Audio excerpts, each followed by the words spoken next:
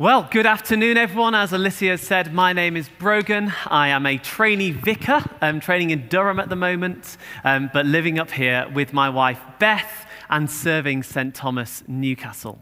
It's a pleasure to unpack these verses from Philippians today. As Alicia said, please do have them in front of you in a paper Bible or on your phone, or if you're at home, please do keep them up in front of you. The book of Philippians is a letter, and it's written by St. Paul. St. Paul has been traveling around the world starting churches, and he started this church in Philippi. He goes on to start other churches and is ultimately arrested. But this church, hearing of his plight, are moved with compassion, and they send him a financial gift and someone to help support him. So naturally, he writes back saying thank you, and he gives them some instruction on how to live in the context that they are in. The context that the Philippian church are in is this: they are a community facing crisis. Much in the same way as we're a community facing crisis today. It's a very different crisis. They're being persecuted, and we'll unpack why in a moment. We, of course, are facing the coronavirus pandemic. The two are different in the sense that persecution was affecting just them because they were Christians. It's affecting all of us as a society, not just churches, not just the people of God. But nonetheless, Paul's advice to them about how they can be a faithful community in the midst of crisis has much to say to us today. They were facing a crisis mainly because Philippi was a rather nice place to retire. Philippi in northern Greece was a beautiful place, a Roman colony, and so loads of Roman soldiers settled there after they had retired. It was a deeply patriotic place. It was a place where honor and militaristic culture reigned, with a citizenry who would say, we owe our lives to Caesar and the Roman Empire. If you wanted a motto for this town, for this city, it would be Caesar is Lord. And yet there emerges this group of people whose primary allegiance is not to Rome, but to Jesus Christ, who say that Jesus is Lord as opposed to Caesar. And so they are persecuted. The atheist historian Tom Holland, in his brilliant book, Dominion, puts it like this: to abandon the cult of the Caesars was not merely to court danger, but to risk the very fabric of society. Yet some, for all this, did find in the new identity proclaimed by Paul not a menace, but a liberation. We're going to unpack that liberation tonight. We're going to see that in a time of crisis, we are called to be a countercultural community. We're called to be a Christ-like community. And we're called to be a community content in the salvation that has been won for us. So let's start there in verses 1 through to 4, a countercultural community. Paul's opening premise here is this: your experience of God should shape the way you treat one another. He opens with these words: therefore, if you have any encouragement in being united with Christ, if any comfort in his love, if any common sharing in the Spirit, if any tenderness or any compassion. He's not doubting that they have those things. He's not doubting that they know the care and the comfort of Christ. He's saying you do know these things. Therefore, verses 2 and 3, make my joy complete. Do nothing out of selfish or vain ambition. Rather, value others above yourself. Why does he write this to this community at this time? Well, he knows, of course, that the human inclination in a time of crisis tends towards selfishness. And we saw this at the start of lockdown. the most enduring scenes of this pandemic may be the queues outside Asda of people queuing up to get that sweet, sweet pack of 3-ply toilet roll, or pasta, or whatever else it was. But we don't just see it in the world around us. If we're honest, we see it in ourselves. I, like many people, did a whole load of baking during lockdown, specifically a whole load of sourdough. And so I was fortunate to have plenty of flour in the cupboard. When someone said to me, "Hey, Brogan, you've got loads of flour, could I borrow some?" my instant reaction was to pause and take a step back and think, no, you can't have some of my flour, because then there might not be enough for me. And I've only had 14 loaves of sourdough in the last 3 days. I've also taken up running since that, that was my instant reaction. Because fear and need tend to breed selfishness.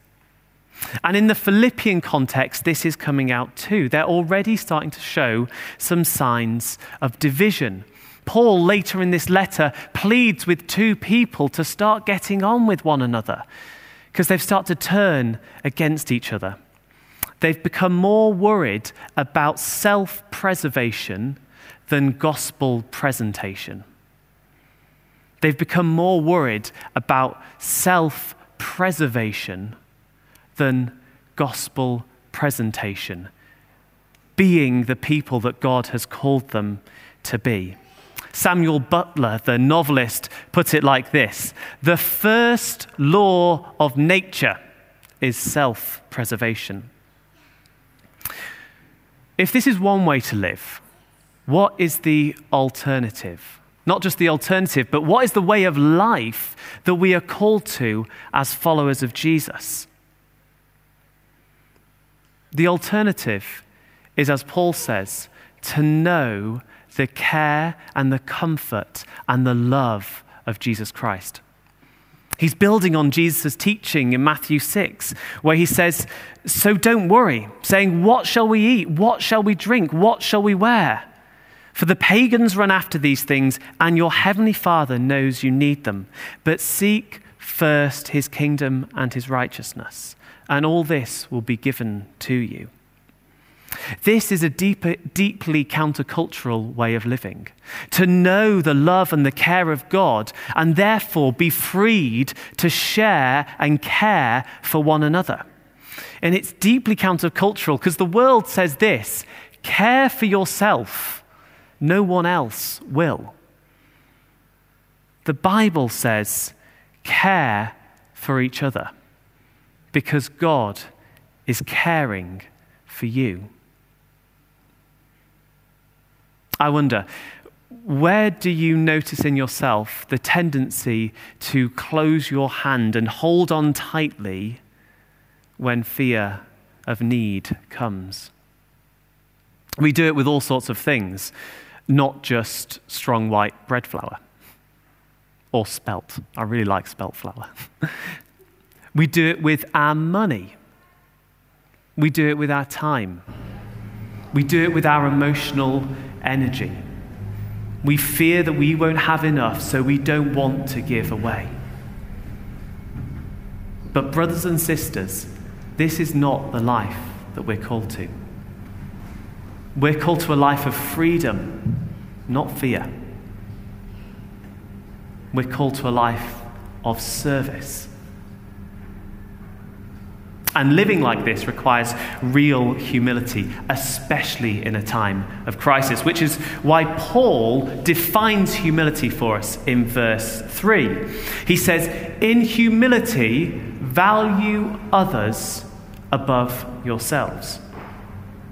Students, it is going to take some real humility to do a shopping run for somebody who's got coronavirus, and you know for a fact that they have been out partying in other people's houses every night of freshers.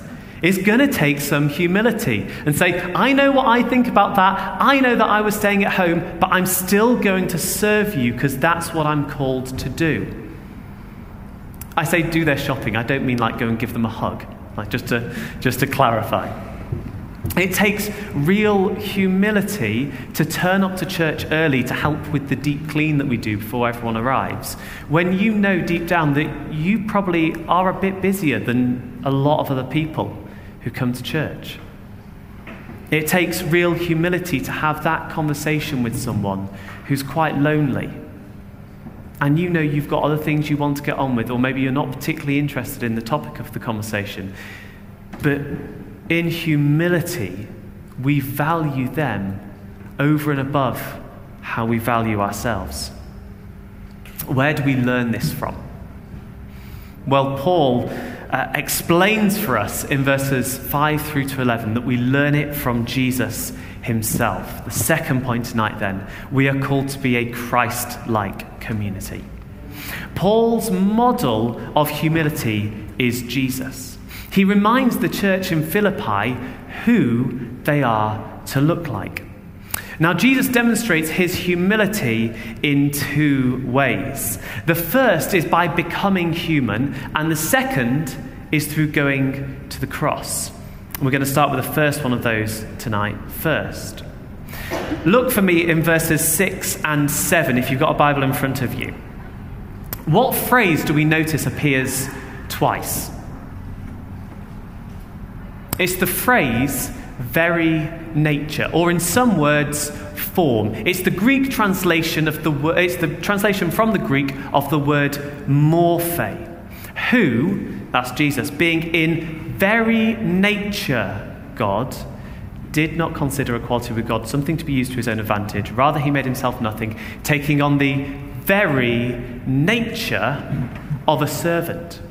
Note, Paul uses these words about Jesus being God and Jesus being human, which leads us to the conclusion that Jesus was fully God and fully human. He is fully God who becomes human, takes on humanity for our sakes. He's not just a God pretending to be a human. You know, like he wakes up in heaven in the morning and then tootles down to earth and pretends to be human for the day and then goes back to the comfort of eternal glory. Because that's not real humility, is it? That's just deception. That's not humility. Nor is he a human who becomes so enlightened that he becomes God through prayer and learning and thinking. But really, he's a human who's become God. That's not humility either, because at some point, a human has assumed to be God in that scenario. No. Jesus' great humility is this: he is God. He becomes human for our good. Two natures in one person. As Ben mentioned, I started vicar school this week. I've forgotten how much everyone loves long words in theology. If you want to know the theological term for this, it's hypostatic union. It's got its own term and everything. Two natures in one person, Jesus Christ. It's a moment in history that has its own title because it splits history. Because God doesn't just become human, he becomes, for the first 13, 14 years of his life, a refugee, fleeing a state that wants to kill him because of his ethnicity. He doesn't just become human and take a cushy office job. He works hard with his hands. He doesn't become human and then live to a ripe old age and see many godchildren and grandchildren around him. He dies brutally at the age of 33. This is real humility. What does he do with this humanity that he takes on himself? Well, we've alluded to it there. The second way he demonstrates his humility is he goes to the cross. Verse 8 puts it like this: being found in appearance as a man, he humbled himself, becoming obedient to death, even death on a cross. Now that would be mind-blowing enough if Paul hadn't just defined humility for us in a very specific way in verse 3. He says, rather, in humility, value others above yourselves. Brothers and sisters, this is the life-changing, history-transforming, mind-blowing truth that is what it is to be a Christian. That Jesus Christ, fully God, fully man, looks at you and me and considers our lives more worthy than his own, more valuable to him than his own. That he walked up the hill of Calvary, valuing our lives over his. That he died on the cross, valuing our lives over his. That he rose in glory to proclaim, I have valued your life over my own. Which doesn't leave us a lot of wiggle room when we look in the mirror and want to say, not good enough. Because Jesus Christ valued your life and my life more than he valued his own. It really doesn't leave us a lot of room for maneuver when we look at our achievements and feel inferior. Because Jesus Christ valued our lives more worthy than his own. And a particular point in the crisis that we face is this. More and more people will devastatingly find themselves unemployed in the coming 6 months. If you've ever been unemployed or underemployed, or have spoken to someone who has, you'll know this. What's often so crushing about unemployment is that there is this existential crisis that hangs over you. What am I worth? My time is not worth someone else's money. What I have to offer is not wanted.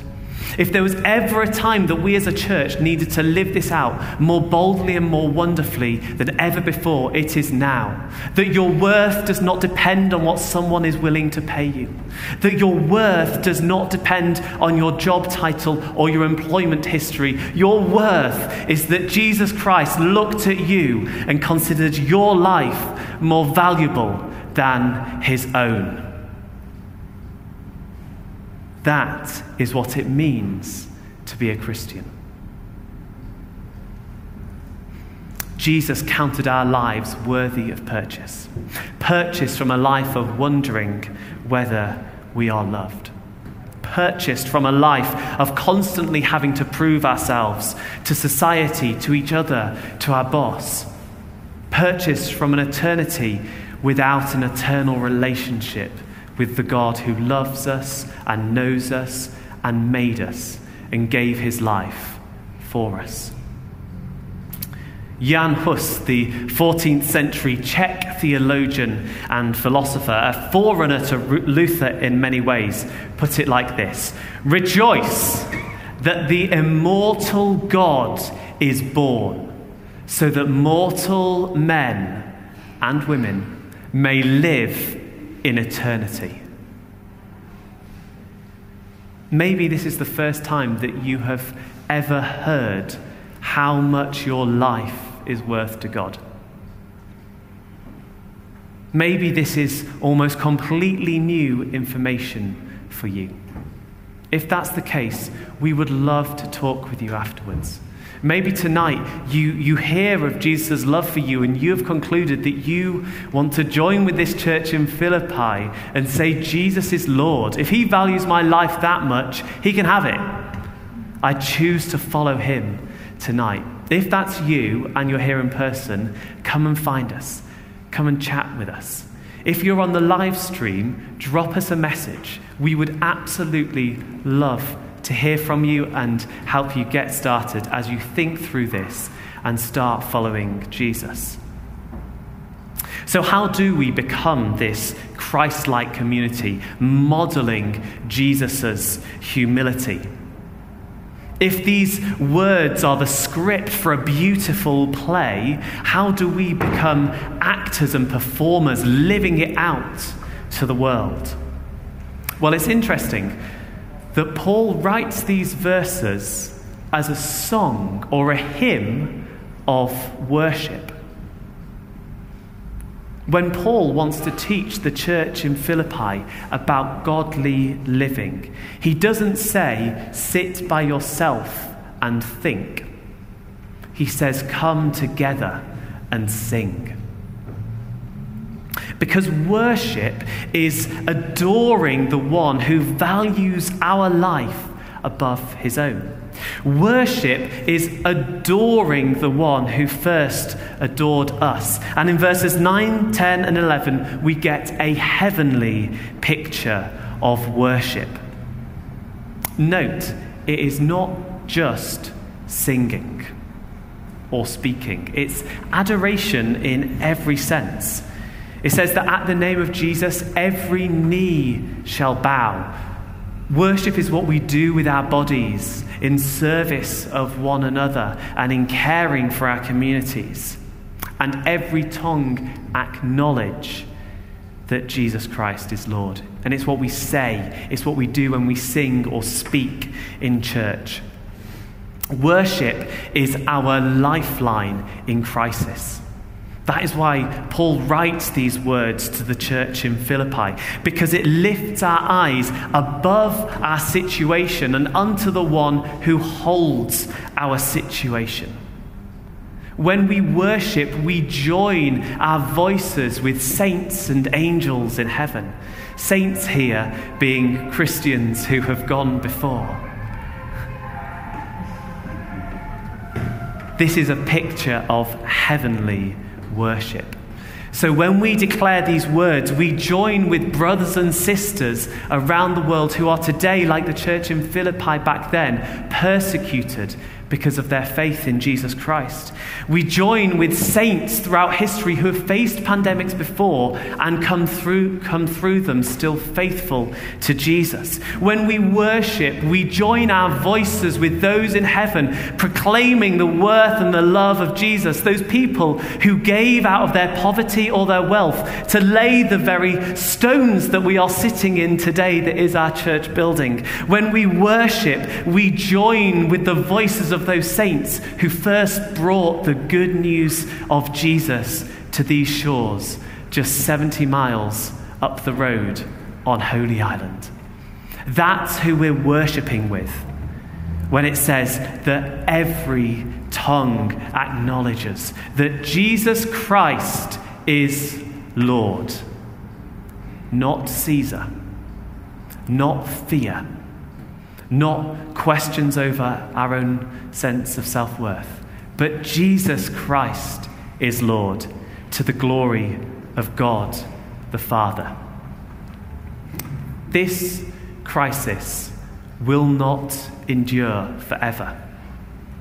There will be a time when we can meet together again, and we won't be wearing masks, and we will all be beaming. There will be a time when this is over. But until then, we worship.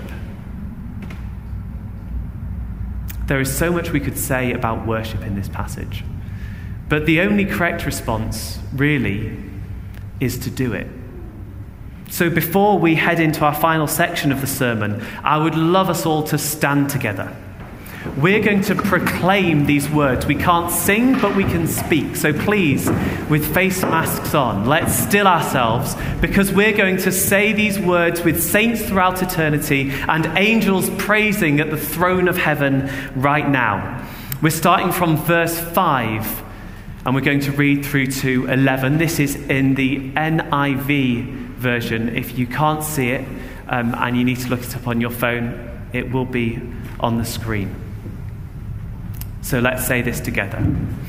In your relationships with one another, have the same mindset as Christ Jesus, who, being in very nature God, did not consider equality with God something to be used to his own advantage.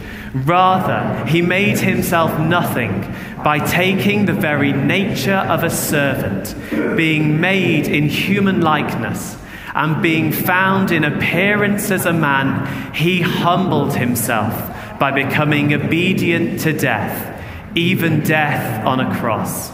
Therefore God exalted him to the highest place and gave him the name that is above every name, that at the name of Jesus every knee should bow, in heaven and on earth and under the earth, and every tongue acknowledge that Jesus Christ is Lord, to the glory of God the Father.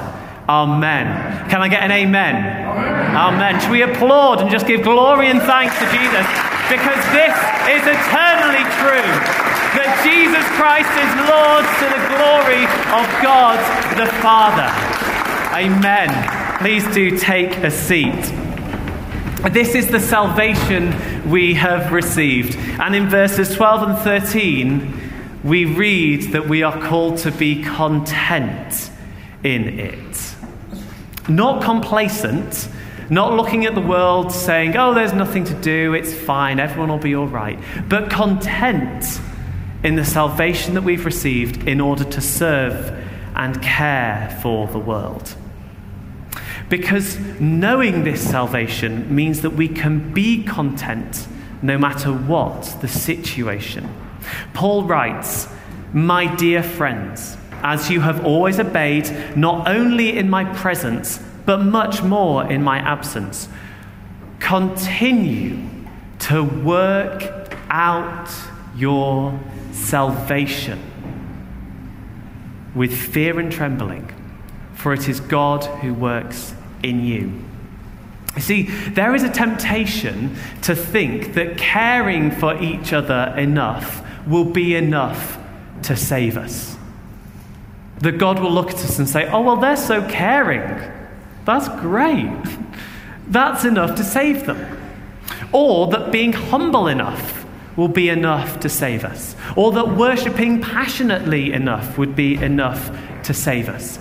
But Paul writes explicitly that faith in Jesus Christ is not about working for your salvation.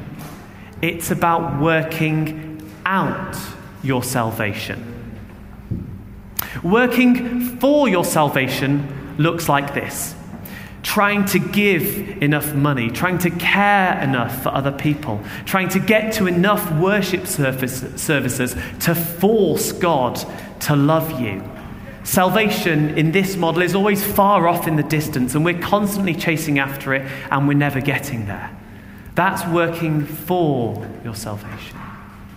Working out your salvation still involves giving and worship, but it comes from a completely different perspective. Because when you're working out your salvation, you've already received it. You're not constantly trying to chase it. It's a bit like maybe being a godparent. Is anyone a godparent here?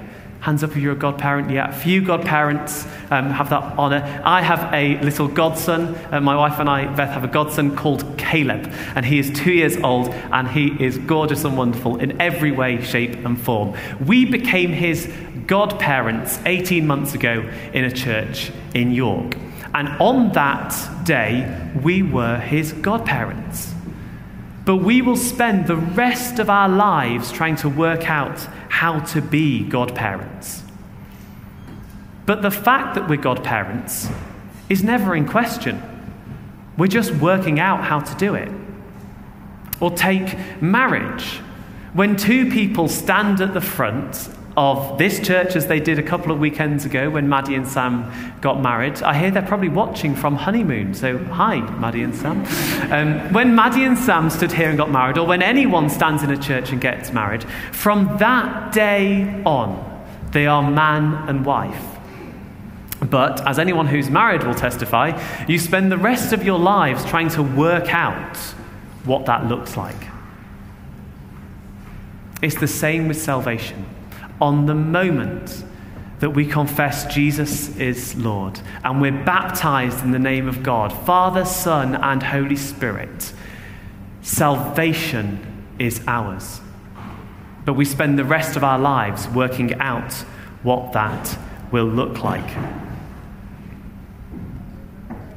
R.C. Sproul, the theologian, puts it like this: we are secure not because we hold tightly onto Jesus, but because he holds tightly onto us. So how should we respond to this? Well, Paul would have us respond, in the words of verse 13, to pay attention to God who works in us in order to will and to act to fulfill his good purpose. That is our response, to pay attention to the Holy Spirit's leading in our lives, pointing us to things that are not right and are not congruent with the salvation we have received, calling us to turn away from those things that don't fit with who we're called to be as followers of Jesus, and pointing us to the love and the mercy and the forgiveness of God so that we may know his peace and his love. And that's how we're going to respond together today. Can I invite Ellie up? We are secure not because we hold tightly onto Jesus, but because he holds tightly onto us. Only when we know the comfort from God's love can we become a counter-cultural community that values others above ourselves. Only when we see the humility of Christ upon the cross can we find our true worth. Only when we are content in the salvation that we have already received can we begin to work out that salvation for Jesus' glory. Amen. So we're going to respond to this together. You may want to stand up. Ellie's going to sing over us. If you do want to stand up, please do get to your feet if that's comfortable for you. Or you may want to say sitting still and put out your hands. Join in with this. If you're on the live stream, this is for you. Everyone is included in this. All of us are called to pay attention to what God is wanting to do in us. And there's lots of ways we could go with this, but we're simply going to pray, "Come, Holy Spirit of God." You may want to close your eyes and put out your hands in front of you if that helps you focus.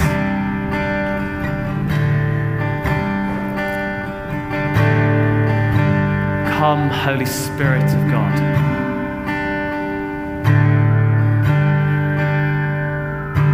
It is God who works in us to will and to act in order to fulfill his good purpose. Holy Spirit, would you begin to put your finger on the parts of our lives that you are calling us either to turn away from or to step into?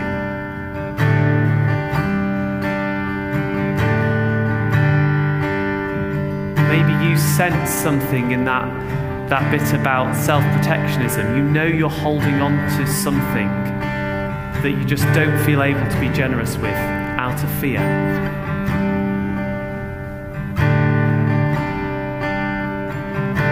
We pray, Holy Spirit, come. Release us from fear.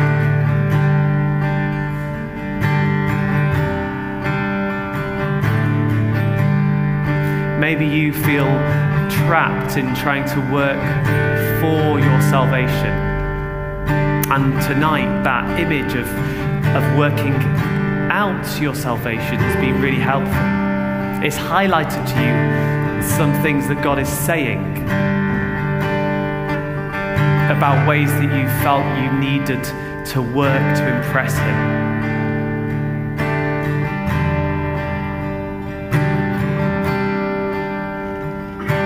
When the truth is you have received your salvation by faith.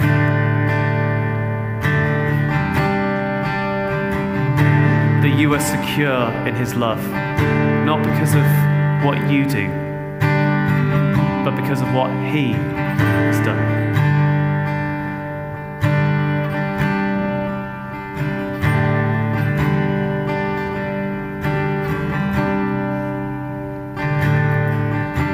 And maybe tonight you need a revelation of Jesus Christ, who counted your life more valuable to him than his own. What a beautiful, blessed, life-changing truth. We're going to respond as Ellie sings over us.